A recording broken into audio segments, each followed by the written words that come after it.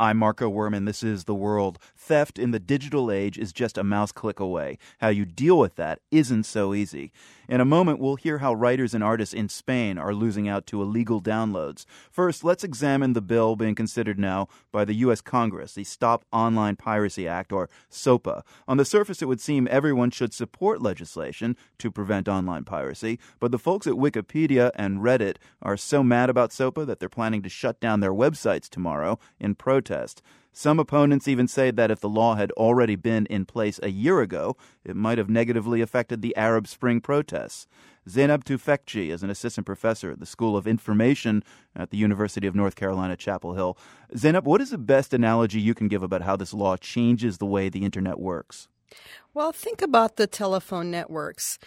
Sometimes crimes are committed over the phone. People might threaten someone. People might say something they're not supposed to say. Now, imagine if the responsibility of the telephone company was to listen in on every single conversation and shut down any conversation that it thought might be illegal. That's what it's doing. With the SOPA bill, what these legislations would do would put the burden of vetting every single piece of information uploaded on the internet for copyright violations and stop them if they're suspected of this, which would effectively mean that we could no longer have user-generated content on the web. Other details in SOPA that you can provide us with? Absolutely. I mean, what is the act actually proposing that has Wikipedia and Reddit mad enough to shut down their sites? It would require internet service providers to block domain names of websites in other countries that are suspected of illegal copied content. It would make search engines responsible for deleting those websites from their search results.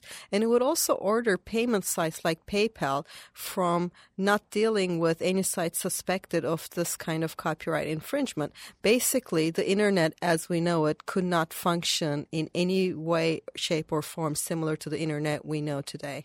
If this law were in place, say, a year ago, how do you think it would have affected protesters in Syria or Egypt during the Arab Spring? Well, one thing this law would do would be to develop the kind of software that would look into the user's activities at a very, very deep level, because to control internet service providers like that, you'll need that kind of software. And that kind of software is exactly what regimes like Syrian regime and the Chinese regime use to monitor the activities of their dissidents. And in fact, we've seen a case in which a hacker analyzer had found that a particular program was logging too much information on cell phones, and he posted analysis of it. And the company responded by claiming that this analysis was violating copyright because the Trevor Eckert, the researcher, had posted some manuals. The manuals were actually available publicly online on the company's own website. So what the company was doing was to use copyright infringement claim as a way to take down criticism. Now, if companies can use copyright infringement every time you criticize or expose an aspect of their dealings, we're not going to have free speech as we know it. Isn't the opposition to this, like your opposition from Wikipedia and Facebook, kind of a difficult sell? Because SOPA, I mean, on its face, goes after those who pirate movies and music, you know, where the stakes and stakeholders, Hollywood and the music industry, are very high.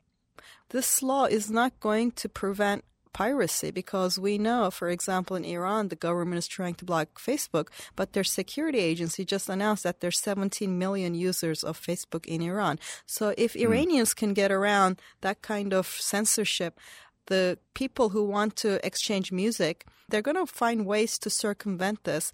So what needs to happen is that the music industry and all other stakeholders who have a claim to these intellectual property issues have to find reasonable measures and business models that are compatible with the reality of the internet. Zainab Tufekci, assistant professor at the School of Information at UNC Chapel Hill. Thank you very much indeed. Thank you.